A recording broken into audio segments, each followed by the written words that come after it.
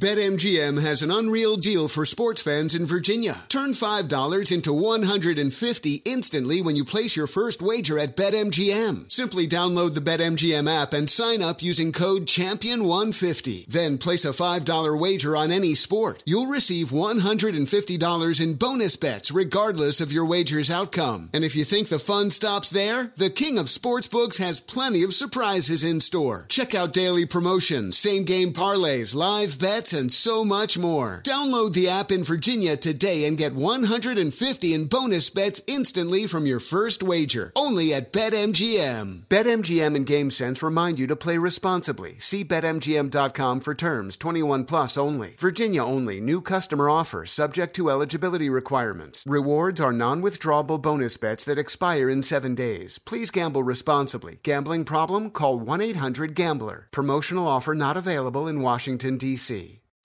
Zigazoo has made me zigzag. What I mean by that is I swore I would never let my kids on social media. But now I'm setting them loose on Zigazoo. Zigazoo is a space for kids to post videos they've created and to share them with other kids just like them. Videos that are moderated by actual people. And since there are no comments or messaging, you don't have to worry about social trolling. Zigazoo, the world's largest social network for kids. Download the Zigazoo app today. Guys, customer service is essential to your business success, and for faster, smarter customer experience, you can turbocharge your CX results with CX1, the world's most complete customer experience platform from NICE. It's never been easier for organizations of all sizes around the globe to create extraordinary customer experiences. With the scalability and flexibility of the cloud, you can power up your business goals like never before. So don't get left behind. Find out more today at nice.com. That's nice.com.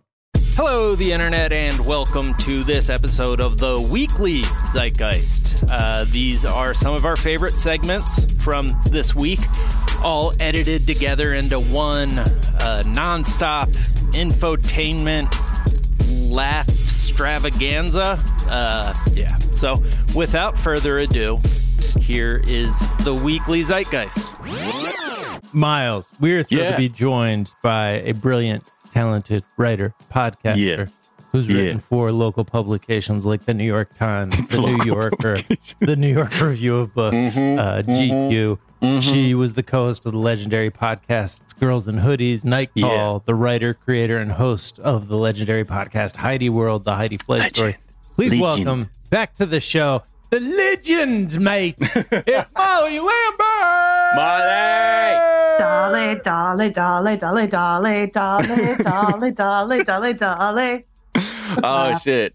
I know I'm a Lambert, but Molly, Poppy.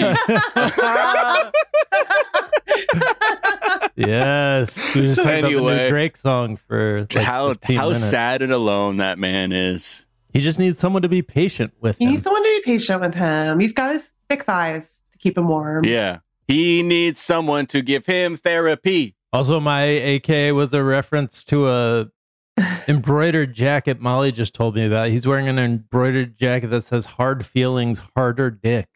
Yep. I think it's album promo. Nothing going on there. I think this has to be like a mixtape title or something, because he's done it a couple of times. He just wore another one that had little cute puppies on it, kept cuddling each other, and it said "Hard Feelings, Harder Dick" again. Sir, you're losing the plot, my man. Hard feelings, hard dick, soft puppies. Soft puppies. Also, my man, you're 36 years old. Yeah. Okay. We need to be doing that. But anyway, hey, to each their own. No hard feelings. Yes, hard feelings. I am mad right now. Yeah. Is kind of his whole energy. And I'm so horny. I'm mad and I have a boner is like what I imagine it's like to be a man.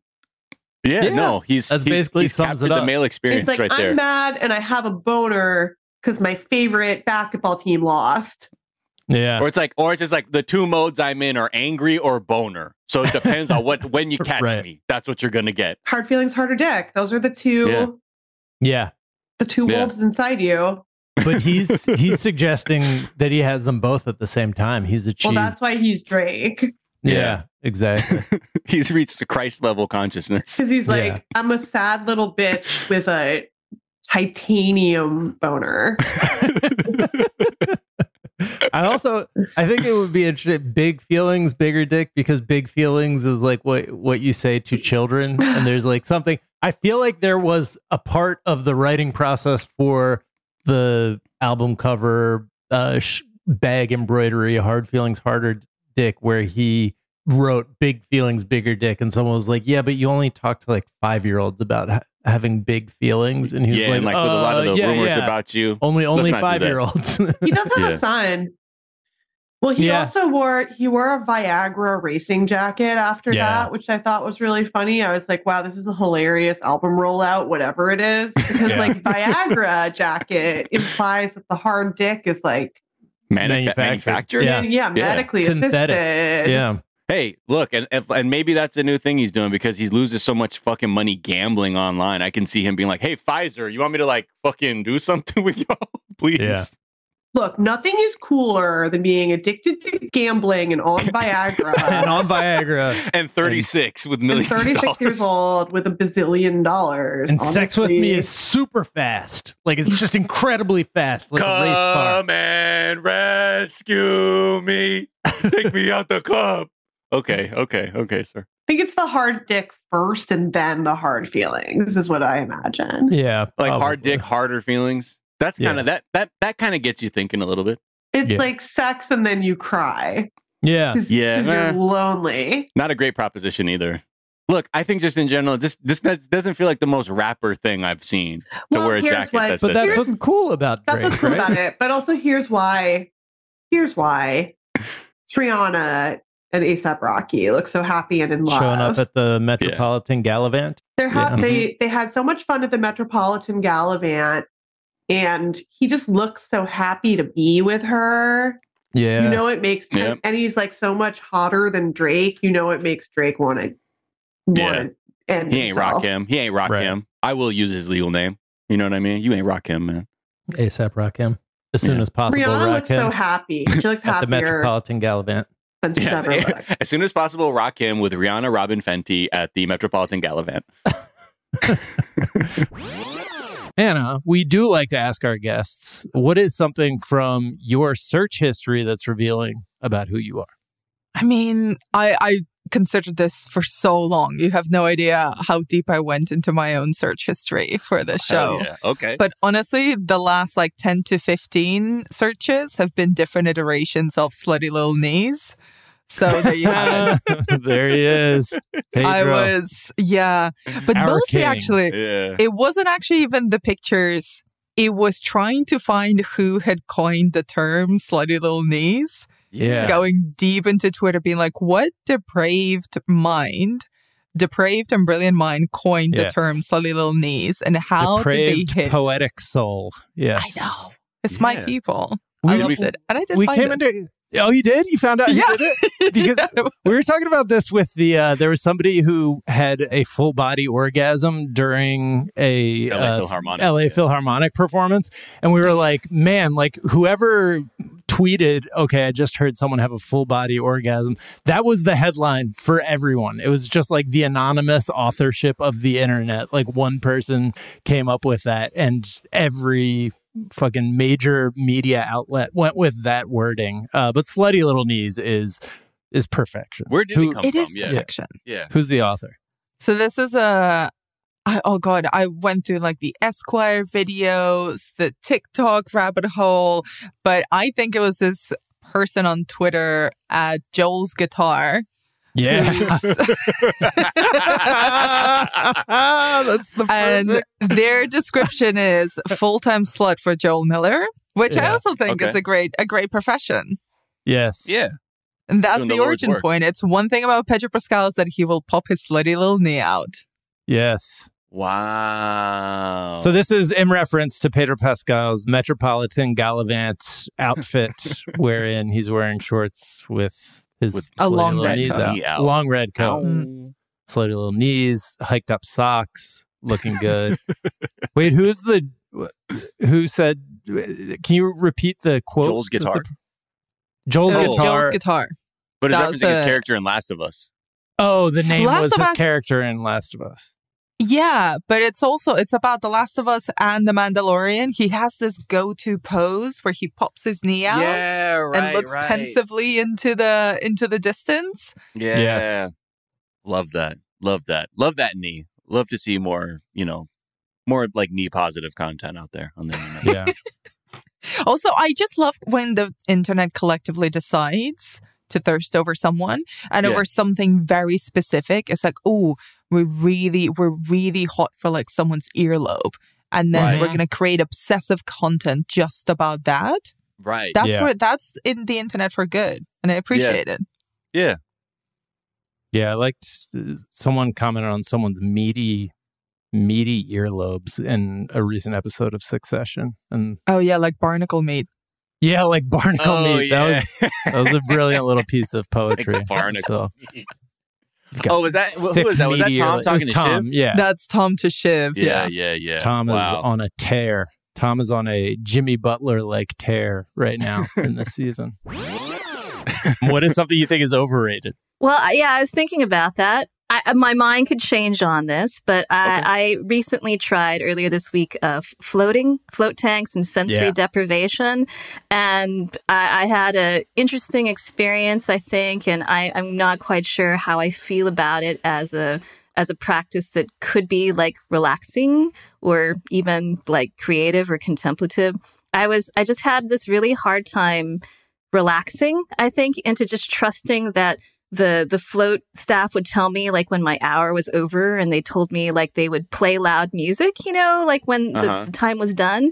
And I just kept waiting and the music didn't play. And I finally like climbed out of like the float tank, and it was like an hour past the time and they hadn't played the music. And I think I was just also like when you're in the tank, you hear like this dull drone, and I listened to like a lot of experimental music. And then I was hearing what sounded like echoes of like a female voice. And so I was just, I didn't even know what the music was like supposed to sound like. So I just got like really neurotic. And so it may be more like, I had an expectation, and, in that way I couldn't manage that properly. So it isn't really overrated, but I found it a little bit overrated. Yeah. Because like in your mind, half of the time that you thought spending to be sort of contemplative and like in a still space, you were just sort of had like this anxiety about like, do they know like when to play the music? And am I hearing it? And because I don't want to. You were correct. They just left you over time in there. They left me over time by 4 minutes. So like by the time I was just like, this is late. Maybe they forgot, or like the music's broken. So I just like climbed in the shower, and then they just started playing this really loud instrumental music, and I was like, oh,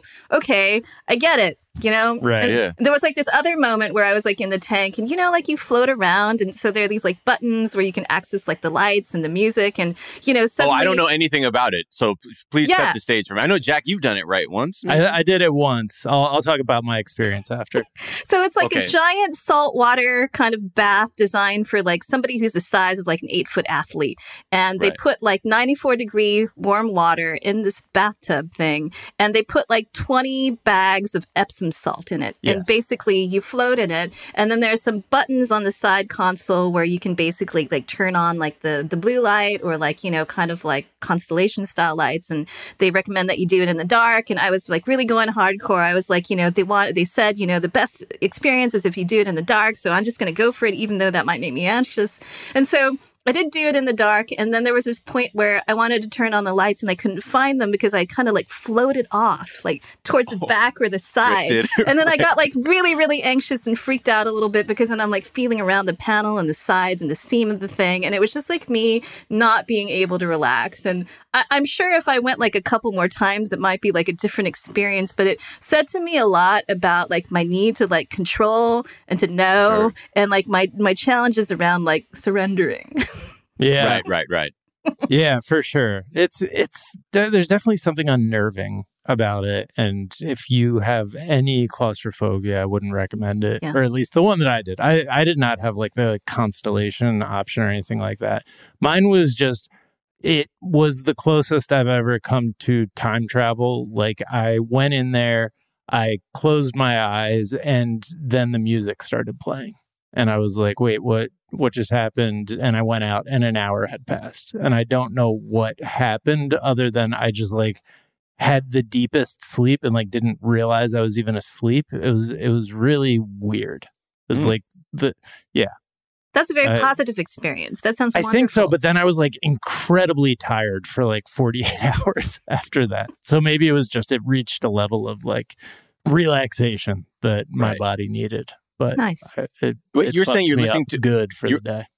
You were listening to experimental music, you said? That you're kind of into experimental music? Or that was just part of what was playing in the float tank? No, like in my life, I listened to like a lot of drone and experimental music. And I think actually the hum that was coming from the float tank was just kind of like the mechanism of like the machine itself. But I don't know. I hear music in a lot of things that just seem inherently musical. Yeah.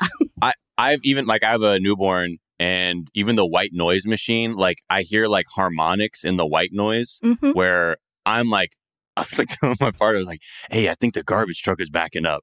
And she's like, what?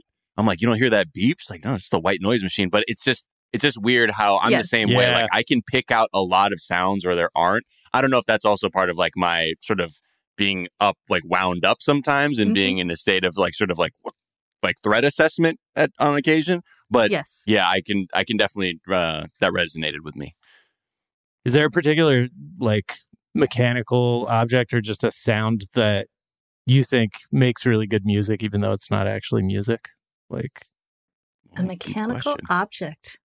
You know, like I used to have this really cool like heating vent in one of the apartments that I lived in. And when I could clean the heating vent with like Q-tips, because the dust would get like in the metal vents, it would make like these really wonderful like pinging noises. And you know, Yeah, there are those radiators in New York City apartments, and they make some of the strangest like little pinging and like weird noises because they're just chunks of metal that heat up, and that's how you like heat your apartment in New York City. And like they make these weird sounds. Anyways, wait, so Shinny, when's the album coming out?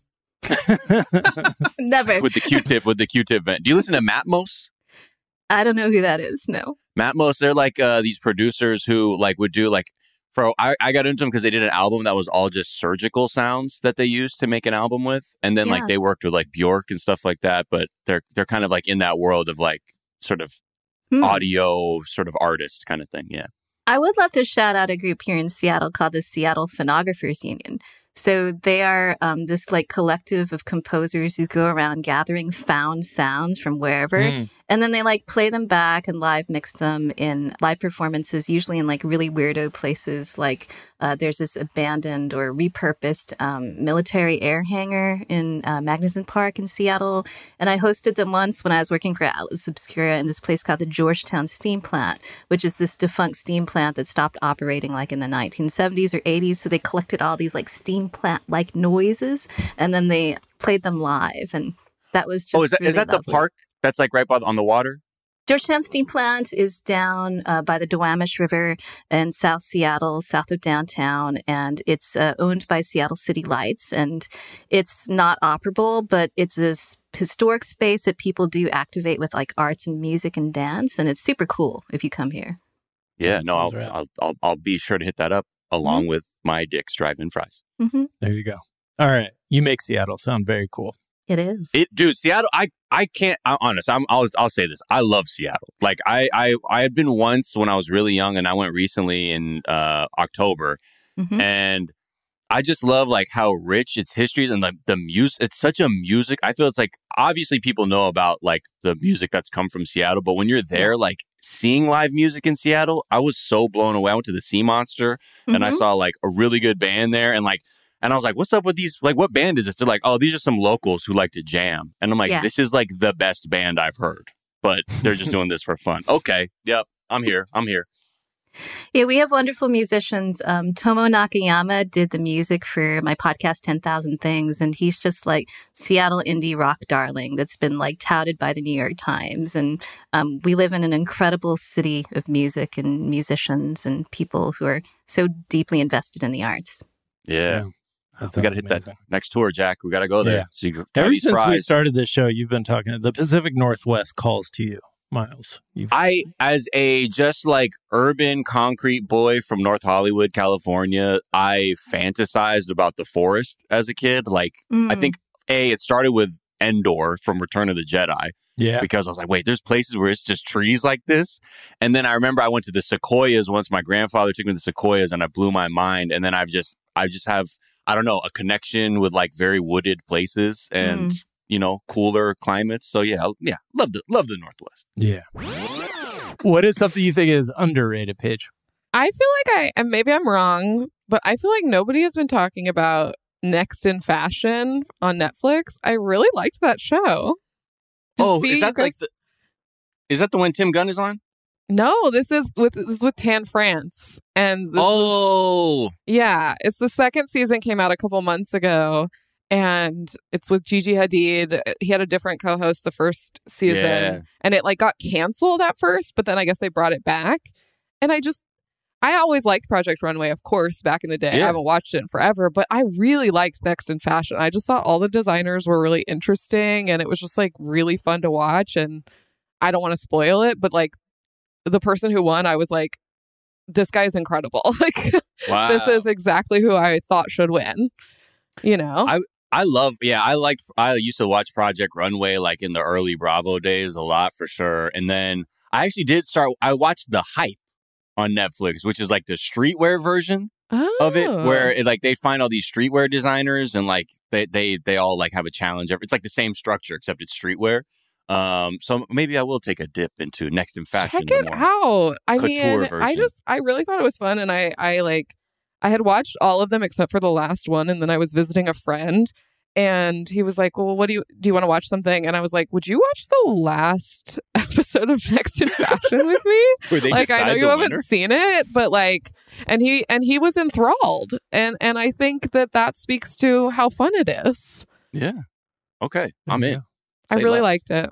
What does it have over Project Runway? I feel like that's the one that I'm most familiar with, in that I've watched like half a season. Oh, that new version with Tim Gunn is on Amazon. I guess I can't say what it has over current day Project Runway because I haven't watched it in years, but I just think I don't know. I feel like I was interested in all of the designers from the beginning. Like I liked all of them, and I thought really good taste. Yeah, and I thought the challenges were really interesting, and they do some menswear and women's wear, and they just have like more interesting models and different like body types and ages and stuff too, and just the challenges are kind of more interesting, I guess. Like they had one challenge where they had to make stuff out of plants.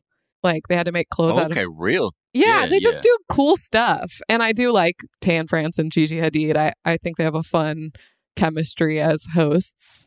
And I always love remembering that Gigi Hadid has like a skater dude voice. It's very SoCal? Yeah, she's like such a beautiful woman. And then she's like, like she just... Cha, bro. That shit is sick, dude. Fucking leaves. So it has a good vibe. Right. I'm in for that. For that. Is Gigi Hadid the Hadid sister with the Coca-Cola commercial during the playoffs? I mean, like I keep bringing all these commercial questions, and it is Gigi Hadid. Yeah. And I don't know. I'm not buying the authenticity of her friend group just hanging out and having a Coca-Cola and making homemade pasta. Oh, yes. I agree. Yeah. I can picture it. Yeah. They're not fucking with that kind of Coke. Yeah. Like, for sure. It's like just replace the Coca-Cola with cocaine and you might have an indication. Let me get another bump of Coca-Cola. Hey, keep me up another sip of Coca-Cola. Sorry, are there cameras? Coca plants. Coca-Cola.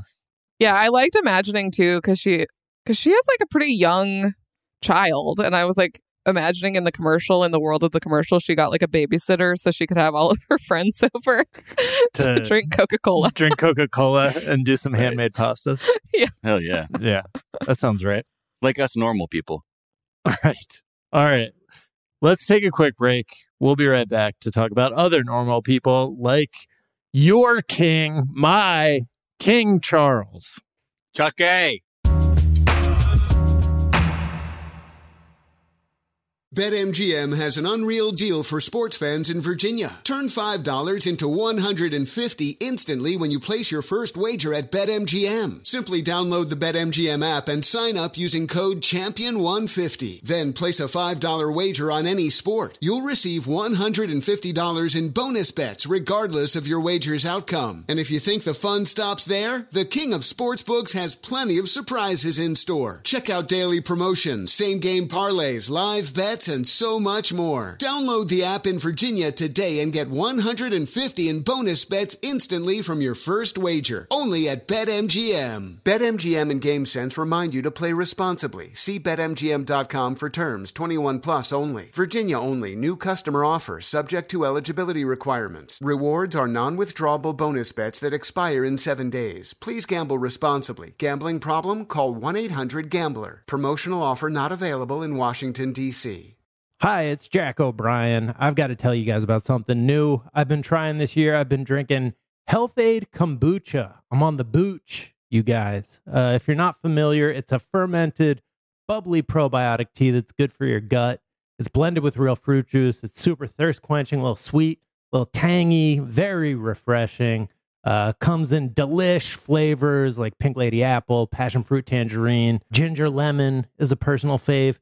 You guys know I'm a big soda fan. Well, what if I told you there was a fizzy drink alternative to soda that instead of making you feel like you were drinking chemicals, it was thirst quenching and made your tummy feel good? Since they sent me a box of Health Aid Kombucha, I've been drinking far fewer unhealthy sody pop and far more Health Aid Kombucha, and they make my tummy feel all warm and good. Cold in my mouth, warm in the tum-tum is not their slogan yet.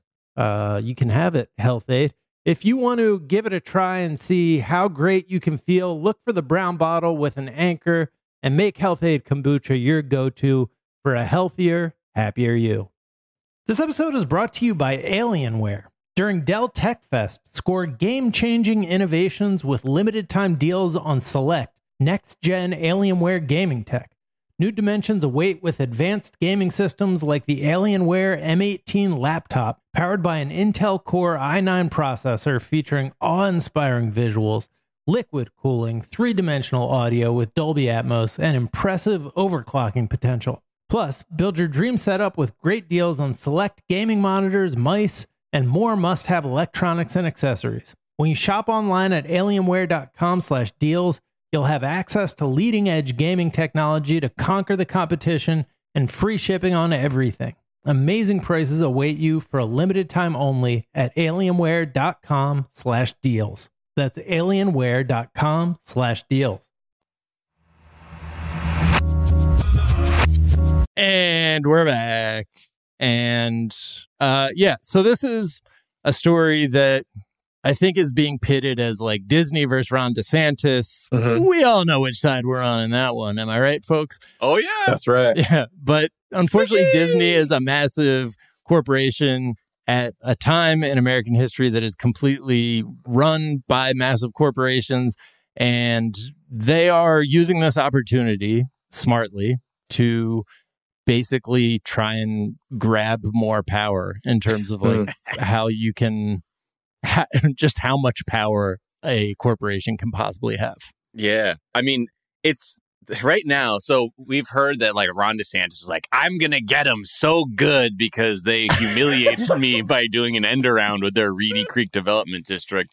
So they filed a lawsuit against him, and they said that they have been the victims of a, quote, targeted campaign of government retaliation, which was orchestrated at every step by Governor Ron DeSantis as punishment for Disney's protected speech, a.k.a. coming late to the party to vocally criticize the Don't Say Gay legislation that was happening in Florida. They got late. Right. They were late to that party. Let's not forget that part about Disney. Mm-hmm. And so they reportedly filed this suit, like, quote, just minutes after he put the new governing board of this Reedy Creek Development District, that they basically passed a resolution to basically put a halt to Disney's control in that area. And it's just like the whole thing is it reads like a terrible breakup letter. Disney's, quote, regrets it has come to this, and they've, quote, exhausted efforts to seek a resolution. So I think they're now going to have a conscious uncoupling with too good for him, girl. Yeah, with Ron DeSantis. But again, this is where it gets a little freaky, though. They're also trying to claim that they're standing up for small businesses and the little guys because, you know what, they have the resources to take on the state. And this is where I believe it gets very, very, very murky. So the lawsuit does show that DeSantis is like, his policy definitely was motivated by Disney's, like, you know, that their First Amendment protected free speech. Even in his book that he's talked about this, like how he said that they crossed the line. And, you know, he had a special session to like terminate these special districts, which objectively are fucking dumb to have, where like a state's like, yeah, you group of wealthy people, do whatever the fuck you want, and we'll just stay the fuck out of it. Do whatever makes you the most money. That's, right. Yeah. There's like a story about like their monorail, like the Disney monorail doesn't have to comply to the Department of Transportation safety standards. And like a cast member, like somebody, that's what they call people who like work at the park, was killed, like died because of this. And they're just like, yeah, move it along because they can, because they're like their own government in that district. So it's fucking terrifying, but that's not why he's being fucked up about it. Well, and like the state could have tried to like just repeal their, you know, weird ass stranglehold over this area, but because like DeSantis is in such a weird ego trip, like it had to be this whole thing to like score points and like you know, keep escalating the fucking situation. And now like it's come to this major lawsuit. But this is the thing that's very kind of this is the thing I have my eye on. The rhetoric in this lawsuit, like, while there is a lot to like evoke their constitutional free speech and all this other shit, they're evoking this thing called the Contracts Clause, which was something that was very contentious at the turn of the previous century, going from the 1800s to the 1900s. In that time, like the Supreme Court repeatedly, quote, used the Contracts Clause to preserve private monopolies over things like the water supply or preventing local governments from constructing their own waterworks. It also struck down a Kansas law enacted during a financial panic that let mortgage holders stay in their homes for several months after foreclosure. So essentially, the Supreme Court would say that if a state tried to intervene on behalf of the citizens to like nullify an agreement or like a predatory contract, they would basically side with the businesses and essentially keep regulation at bay. So building their lawsuit around this specific language is opening the door possibly for like an appeal to the Supreme Court, where they may want to revisit this and have another opportunity to realign our legal system with the interests of business owners and not workers. Like that's like that's the slippery slope that they're using this like language with. And that has been the Supreme Court's MO the entire they haven't for the past 10 years. They haven't touched the Contracts Clause in a while because the sort of the flow of our culture was like, yeah, regulation's good, because this was like coming out of the Depression and shit like that. So now I'm like, oh, I guess I'm on DeSantis' side, because you can distill sort of his argument, and this is a very charitable distillation, down to no company should have this much power in a state where they can just flaunt like regulations or these other things, which is 100% true. And we talked about already how fucked up this Reedy Creek Improvement District is. His reason for doing it is just absolutely fucked up, and it's based on his like authoritarian ego. But this, again, I'm bringing this up because Disney isn't the only company that's talking about the Contract Clause. Like, many companies are trying to win cases based on this logic, but so far they have been unsuccessful. Quote, this is from Slate. Hotels cite the clause to battle severance pay for workers and the rehire of laid off employees. Delivery apps used it to combat caps on the amount of, quote, commission cash they can extract from restaurants. Corporations deployed it to fight data privacy laws. Police unions have seized upon it to hobble disciplinary procedures and conceal records of misconduct from the public. Wow. So when you put it all together, you're like, oh, this is just like Disney's using this fucking legal reasoning that's on the side of all the evildoers. Yeah. It's just so fucked that this is the only place we get a politician pushing back on like corporate power, just like unfettered corporate power, like complete deregulation, which is the like rule of in modern America. But because the two parties are essentially in the center working with corporations, like that you don't get anything like this from the left. And so you just like accidentally get it coming from like fascists, right-wing shit. Is it possible for both sides of a lawsuit to lose? Because that would honestly be so sick. But right. Yeah, it would be some kind of sad settlement. I mean, the thing that like a lot of people pointed out is like we talked about how Disney, like they outsmarted DeSantis and they changed all their bylaws to like lock down their like stranglehold over this area. And if they like legal observers are like, why don't they just go back, because they did everything to the letter of the law as it appears and just fight it on the merits rather than like countersuing with this like contracts clause shit. And because they know that this is an opportunity where they're like they have public support on their side. Right. It doesn't look creepy all of a sudden for them to be like, yeah, we want to actually have authoritarian power within this small district. Right. So I guess it's kind of win-win for authoritarians. Yeah, exactly. No matter how you paint it. So it's all fucking bad. Yeah. So I gotta shout out to capitalists for making inclusion just another tool. Right. I know. Yeah. Essentially. Yeah. They fucking mastered it.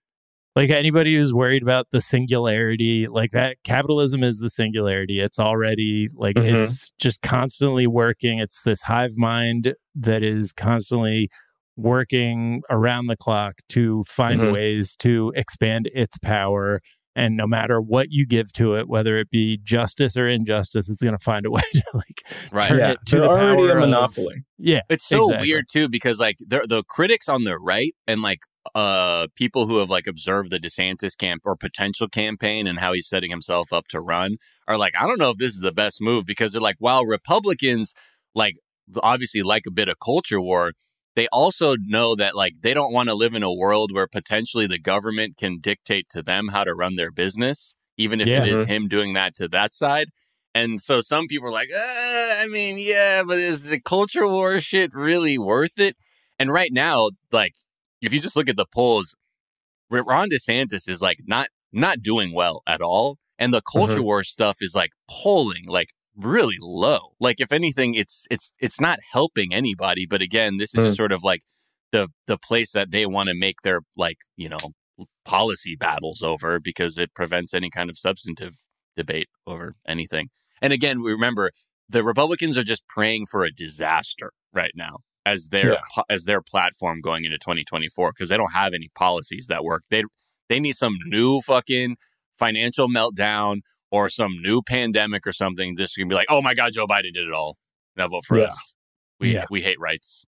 So yeah, I do worry anytime it's Republicans. Like, yeah, I've said this before, but they've been willing to put their foot on the scale in like shocking ways that cause lots of deaths with Nixon, like prolonging the Vietnam War. But like, they're also, you know, every one of the billionaires who like runs the economy is at heart ultimately a Republican, even if they claim to be a Democrat. Absolutely. For the same reason Disney here is claiming to be all about, you know, LGBTQ rights. Like they ultimately, the policy that they're in favor of is monopoly and, you know, right wing economics. So, LGBTQ? You mean let's get bags tonight, queens? There we go. That's our fucking motto over here at Disney. Yeah. I can't stand people who are socially liberal and fiscally conservative. You know what I mean? Oh yeah. I'm actually the opposite. I'm actually socially conservative and fiscally liberal. That's my new thing. I think that colleges should be free and they should be segregated. You know what I mean? Yeah. There you go. I'm gonna just go all out with it. Brody, that's you know what? They might take you up on that. Somebody's like, here's the thing. Yeah, they actually like, just put together a nominating committee for you. Yeah. Absolutely. Like, this shit I think that private companies should stop bottling public water. Yeah. And I also want a water fountain that's just for me and my friends. And I want to figure out how to do that. And we need water fountains for Black people who speak Japanese specifically. Yeah, thank you. You know what I mean? I'm with you on that, That's Brody. For the two of us, yeah. How's your Japanese going, by the way? Good? It's great. It's really good. Good. I'm like, I talk to my son so much in Japanese because he got to be bilingual. Cool. You know what I mean? And I just thought of that. Anyway, One more thing, though, to talk about Ron DeSantis. He apparently has a huge cash advantage over Donald Trump, though, despite him being 46 points behind. He has, before he even announcing, they said he's just sitting on $110 million to go into this campaign. Trump at the end of last year had $55 million. Although I think with his recent indictment and NFT grifts, that figure is most definitely higher. But just an interesting thing to note, even though like a lot of the reporting's like donors are fleeing and they don't know what to do. I'm like, he's got a lot of cash, though. That's just like a measure of what the like wishes are of the uber wealthy, right? Like Mike Pence, I think is if he had like over 1% polling, would probably you mean Connor Roy, donor leader? Yeah, exactly. Fucking less than 1% over He'd here. probably be the leading fundraiser because God, they love him. They're just just an empty. He's almost like a robot that we can just control. Yeah. He sticks. He literally will stick to the script like Ron Burgundy. Yeah. But one more thing about Ron DeSantis, because this is really something he doesn't really talk about his time as a JAG, Judge Advocate General, or military lawyer as it pertains to his time at Guantanamo Bay. You know, the torture venue where America was trying to get to the bottom of, are you Al-Qaeda? Yeah. So he's not worried about a location being completely outside of the law there. With Guantanamo, just when it's Disney. Yeah. Just when it's in his state, then he's got issues with it. Yeah. So apparently, as like the timelines show, Ron DeSantis first pulled up to Guantanamo Bay when the prisoners were engaged in mass hunger strikes. Yeah. Because, they were being tortured. Yeah. And so they sent all these military lawyers down there to try and improve the conditions. However, by the end of his run, they had the most loss of life there on record. There were 3 prisoners that, quote, died by suicide. And I'm doing that in the SpongeBob. You can hear that weird part. Unlikely, because these people were being tortured and many other detainees were like, man, these people that's not how they died. And in 2018, he even bragged about how he came up with the idea to force feed the prisoners that were on a hunger strike, which is considered torture. Okay. Yeah. And more than a few detainees recognized DeSantis, and one even said that the governor was present when he was force-fed.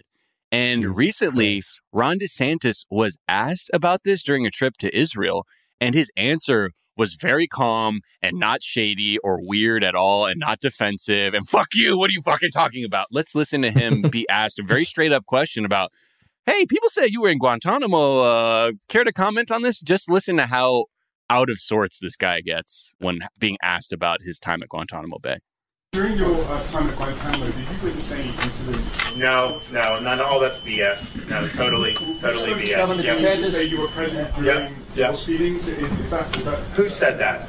Detainees have told us that. How would they know me? Okay, think about that. Do you honestly believe that's credible? So this is 2006. I'm a junior officer. Do you honestly think that they would have remembered me from Adam? Of course not. They're just trying to get into the news because they know people like you will consume it because it fits your preordained narrative that you're trying to spin. Yeah, boo. We're not going to get to all the last part there.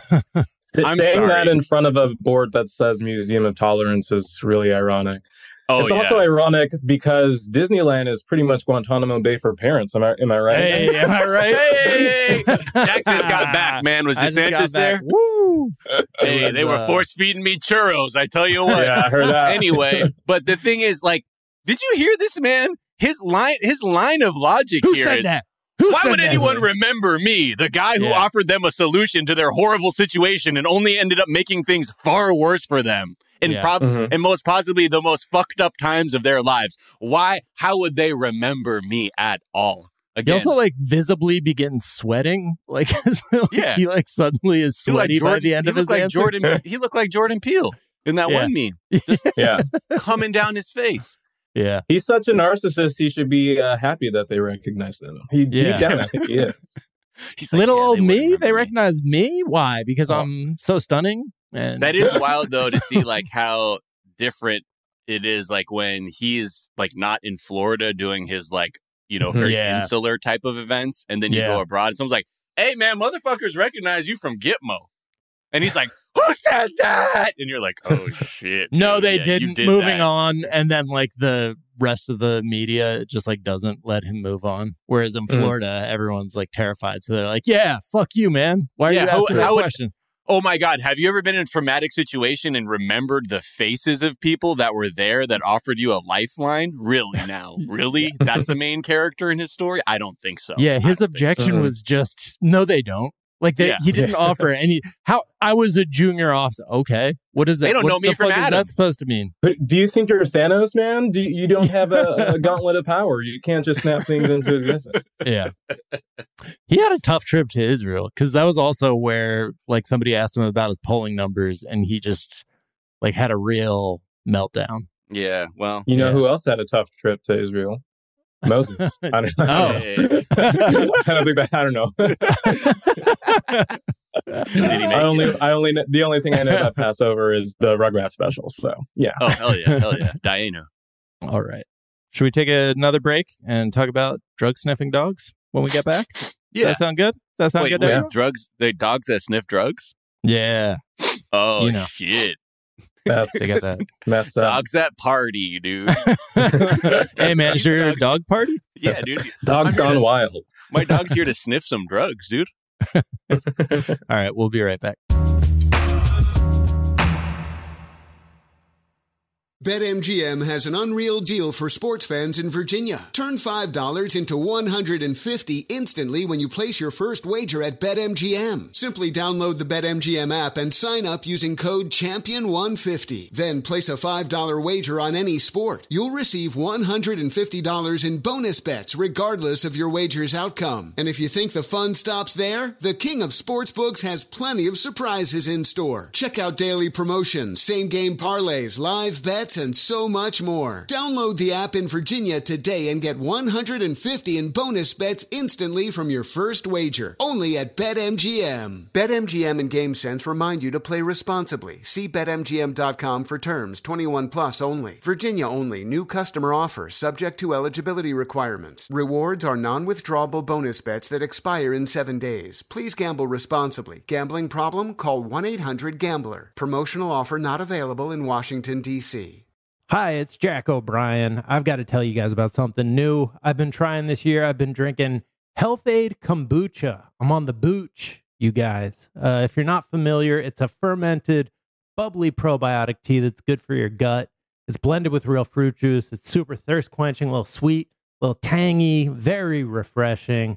Comes in delish flavors like pink lady apple, passion fruit tangerine, ginger lemon is a personal fave. You guys know I'm a big soda fan. Well, what if I told you there was a fizzy drink alternative to soda that instead of making you feel like you were drinking chemicals, it was thirst quenching and made your tummy feel good? Since they sent me a box of Health Aid Kombucha, I've been drinking far fewer unhealthy sody pop and far more Health Aid Kombucha, and they make my tummy feel all warm and good. Cold in my mouth, warm in the tum-tum is not their slogan yet. You can have it, Health Aid. If you want to give it a try and see how great you can feel, look for the brown bottle with an anchor and make Health Aid Kombucha your go-to for a healthier, happier you. This episode is brought to you by Alienware. During Dell Tech Fest, score game-changing innovations with limited-time deals on select next-gen Alienware gaming tech. New dimensions await with advanced gaming systems like the Alienware M18 laptop, powered by an Intel Core i9 processor featuring awe-inspiring visuals, liquid cooling, three-dimensional audio with Dolby Atmos, and impressive overclocking potential. Plus, build your dream setup with great deals on select gaming monitors, mice, and more must-have electronics and accessories. When you shop online at alienware.com/deals, you'll have access to leading-edge gaming technology to conquer the competition and free shipping on everything. Amazing prices await you for a limited time only at alienware.com/deals. That's alienware.com/deals. And we're back. And the WGA strike is official. Writers are set to picket yesterday.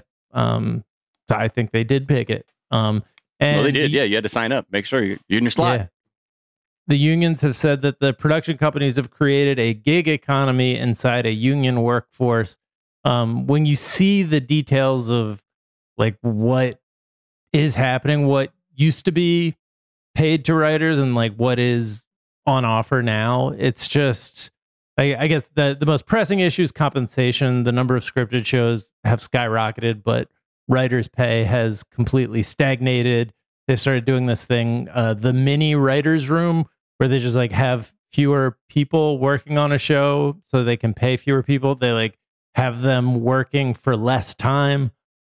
You as the consumer, even if you're not a member of the WGA, you're going to see this in like the lower quality of the content that's being produced.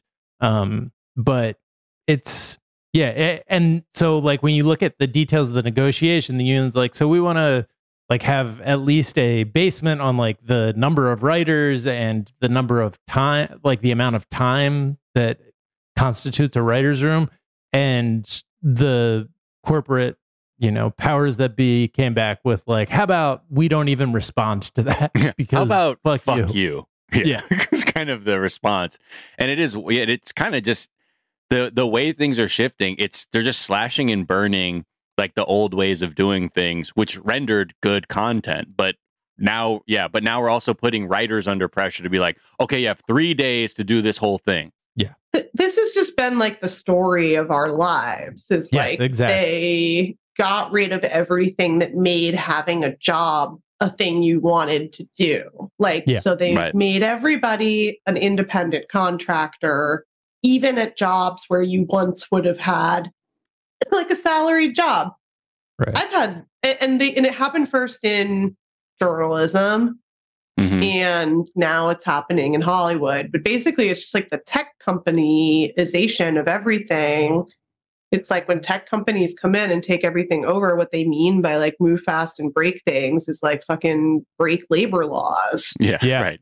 Breaking spirits. They're using, like in this case, they used the switch from like cable television to streaming as like the excuse to completely like rewire everything, like reword the contracts. And it's like such an arbitrary difference. It's just like what people watch it on.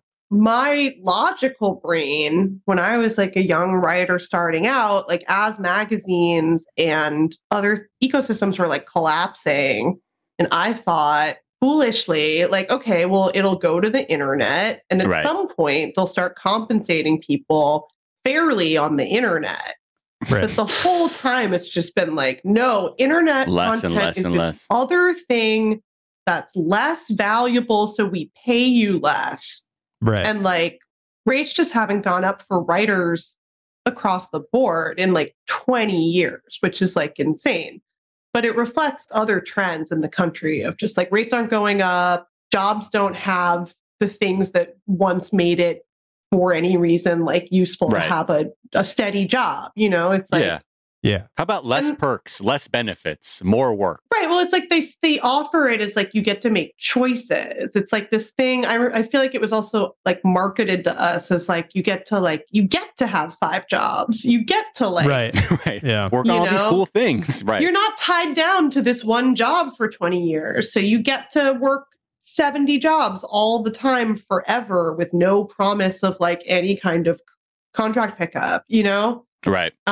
Especially something like writing, where you can make people feel like they're lucky to be doing it at all for money, because it's like any kind of creative pursuit. This is what my next podcast is about the worker protections and content making and all that stuff in the most important American media industry. Yeah, which is pornography. Yes. Yeah.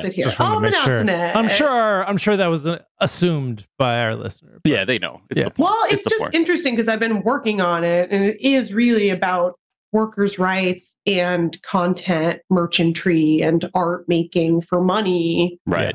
And what that the means. way in which it went from being a thing where you could have a steady job to being a thing where you are like a mercenary. Yeah. And how even mercenaries deserve protections, especially, Thank you. Yeah. Eric Prince was just talking about that recently on Sebastian Gorka's podcast. But I like one of the other things too, right? Because we talk about technology and things. Is like the WGA, the Writers Guild. They're also very concerned about AI, but that stuff is crazy because that to me feels like shows you how dumb they are that they're like, we can replace you with robots. Yeah. Like, because all the AI stuff, it's like never up to the level that it's being advertised as. It's like a friend of mine had who has Chat GPT. They were showing me, I was like, they're like, dude, I got it to pitch like 5 movie ideas based on this candy or whatever. And it's like, they're like, and we put the prompt in, and it's funny how it gives you like the most, like they're serviceable ideas, but they're clearly just aggregated from other ideas elsewhere. And you're like, none of this is actually original. Like one thing was just like the Avengers, but they skinned it over with like these candy things. And another one was like basically Tommy Boy, but with like candy. Maybe that's like the problem is writers are like, yeah, but like AI is going to give you like shitty content. And they're like, yeah, that's what we want. We don't care if it's fucking good. We want a robot to write the Avengers. That's obviously where this has been going all along. Yeah. And Ultron wins in this one. And there's something about just like deplatforming writers as a group that is obviously fascist, you know? Yeah. The thing that's kind of spooky, right, is like in the negotiations, the WJ is like, in regards to AI, they're like, we can't have it be normalized that you can use AI to be credited with any writing. Right. And all we're asking is that you don't do that, or you're doing some Chat GPT script shit and then having a human writer punch it up at a lower rate. That's so scary. The idea of like a robot punching up scripts honestly does like frighten me to my very core in a way that like I've never thought about it until now, you know? Right. Yeah. And I like how so the response of like the theaters or the studios and stuff to like the AI question is, we will have annual meetings to discuss advancements in technology. We're not going to say yes to anything you said. We'll have meetings when about they say it, like we which make I think no shows promises. Right. Yeah. The whole thing is we make no promises. The whole thing. I mean, this is like you said, Molly, this is what's happening across all capitalist systems, especially in the United States. Things are being rewired. Like everything it's just more and more being normalized where now they don't even have to like engage with the requests. They're just like, in response to your concerns that AI will write scripts that you then get like $20 to punch up, we will have meetings to discuss that with you. It's also like the bigger the name of the corporation, the more they will tell you to go fuck yourself, you know? And so like, I know people who were working for Disney on like a show that was some of the issues that led to this, I feel like. And some of it is like they're having people write things on spec, essentially. It's like they don't have to greenlight the show until after they've written an entire season of it. Yeah. Like it truly... The hoops that our people are jumping through is pretty wild. It just makes no sense. It's like, if you cared at all about the efficiency, like obviously Hollywood is like not an efficiently run system. One of the details that I read in like how studios fuck people over is there was a show, like a successful network show that had a like bump built into the writers' contracts from like going from the first 26 episode season to the second 26 episode season. And so to avoid doing that, the studio just changed the length of the season in the contract to 52 episodes. It just had them work on a longer season one. Just most bad faith, like shitty stuff. The kinds of workarounds they do for these things. And I've been in situations where I had what felt like it should be a very like tenured media job and would once have been like a tenured media job and the kind of thing you could like depend on for a few years at least. Right. And instead they gave it to like 3 of us and made us all independent contractors and gave us just no guarantees that we would ever be working. It was just like, no promises of how much work this is. When there's a column, you'll know. It's gig work, but gigs that makes it sound funny, like you're doing a fun concert or something. Yeah, and then you can go to your Ren fair and smoke weed, you know? Go to That's your fun, Ren right? fair and you smoke weed. I think also it's like these things are intertwined. This is also what my next podcast is about, but it's like often when the bottom falls out of an industry or the profit making is like not what it once was, that's when they let people of color and women in, you know? Right. Because they're like, oh, well, nobody fucking cares now. Like, it isn't like writing on Cheers where you would buy a house, a house in Hawaii from it. It's like, it's gig work. So it's like, as it becomes more diverse and like traditional gatekeeping is changing, it's like, it also does feel like they're trying to crush that too. Yeah. But it's also like when people are like, oh, once I would have, the problem with all these executives is they just want it to like be the past, It's like, they're not interested in dealing with what's happening now. Because these are also the same issues as the 2008 strike, which was that things were going to the internet. People weren't being compensated fairly for work on the internet. They weren't getting residuals. They were using it as an excuse to like pay people less. And it just never got fixed. Even in the first strike, it never really got fixed. They just did 1 million reality shows. That was when they did a big push on reality because reality had no labor protections. No. And like really doesn't. Reality is like the most exploitative. Yeah. And like we were saying on the trending episode the other day is like from the studio standpoint, like with the amount of downsizing and shit that they've had to do and scaling back, like a strike is actually not bad for them because they're like, well, it's less money we have to spend right now. We're going to fuck everybody. We're just going to get rid of all these people and bring in scabs. And I truly think what's going to happen is they're going to make they're going to sign 1 million like fucking TikTok stars is what I think will happen. Right. I think they're going to be like, fuck this. We're just going to, because they don't respect writers. They don't respect writing. That's what's crazy about show business is the people who are in charge, like, don't respect art and don't care about art. Yeah, somebody said like Quibi. It is very like Quibi vibes. It's like a bunch of people saying something that like any sane person is like, yeah, you can't do this shit without writers. And they're like, oh, watch us. Yeah, wait till they come back and HBO Max is like, guess what? Succession is coming back for a 5th season, and it's being helmed by Charlie D'Amelio and Logan Paul. That's what I mean. It's like, I think they're content to like strip all these brands for parts because that's just like... Yeah, I think, And that is ultimately like it's TV writers are like a metaphor for everybody else, where it's just like, this is a very once lucrative, prestigious job, and it is not what it used to be. Yeah.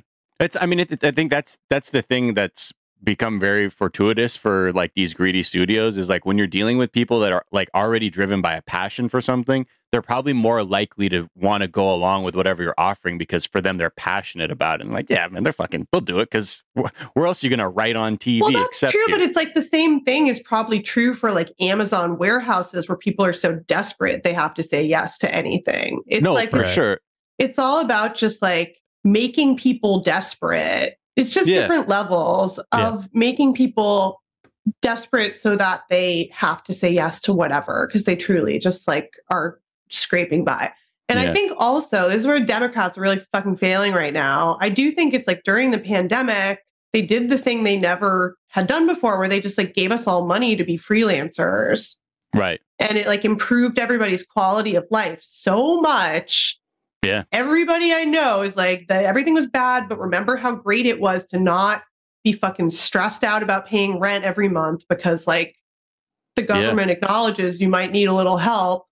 They should offer to help people, even if it's in bad faith and they're not going to do it. The fact that they're not even trying is so depressing. Let me get a bad faith offer, man. Come on. Yeah. The fuck? Like, that's how I feel about the thing about the WGA thing. That's the crazy thing about the WGA too. Yeah. They're like, look, we really want to negotiate with, just like I've been in a lot of situations like this at this point where it's like, yeah, you're like, we love you. We love what you do. Yeah. Why would they treat me like a person? And I think that's the thing about capitalism too, is it's like, no matter how valuable you become in capitalism, even if you become like a super high paid showrunner or whatever, you're still a fucking commodity to them. And that means they can throw you away. Yeah. It's certainly true in this version of capitalism, this hyper capitalism. That's just all about creating value for shareholders and does not give a fuck about the people who are actually creating the value that then gets transferred into monetary value for shareholders. Corporations are people. Yeah. And people are corporations, man. Oh, shit. I mean, I am working on my branding. Well, I think it's like you have to. You have no choice but to be a mercenary, and it's for better and worse. Yeah. Yeah. Well, we've all had to commodify ourselves in some level. Yeah. And that's good. It's efficient. And that's what we want to leave you with. But look, just because you don't win every time, does that make you a failure? Yes. Yeah. Molly, such a pleasure having you. All right. That's going to do it for this week's Weekly Zeitgeist. Please like and review the show if you like the show. It means the world to Miles. He needs your validation, folks. I hope you're having a great weekend, and I will talk to you Monday. Bye.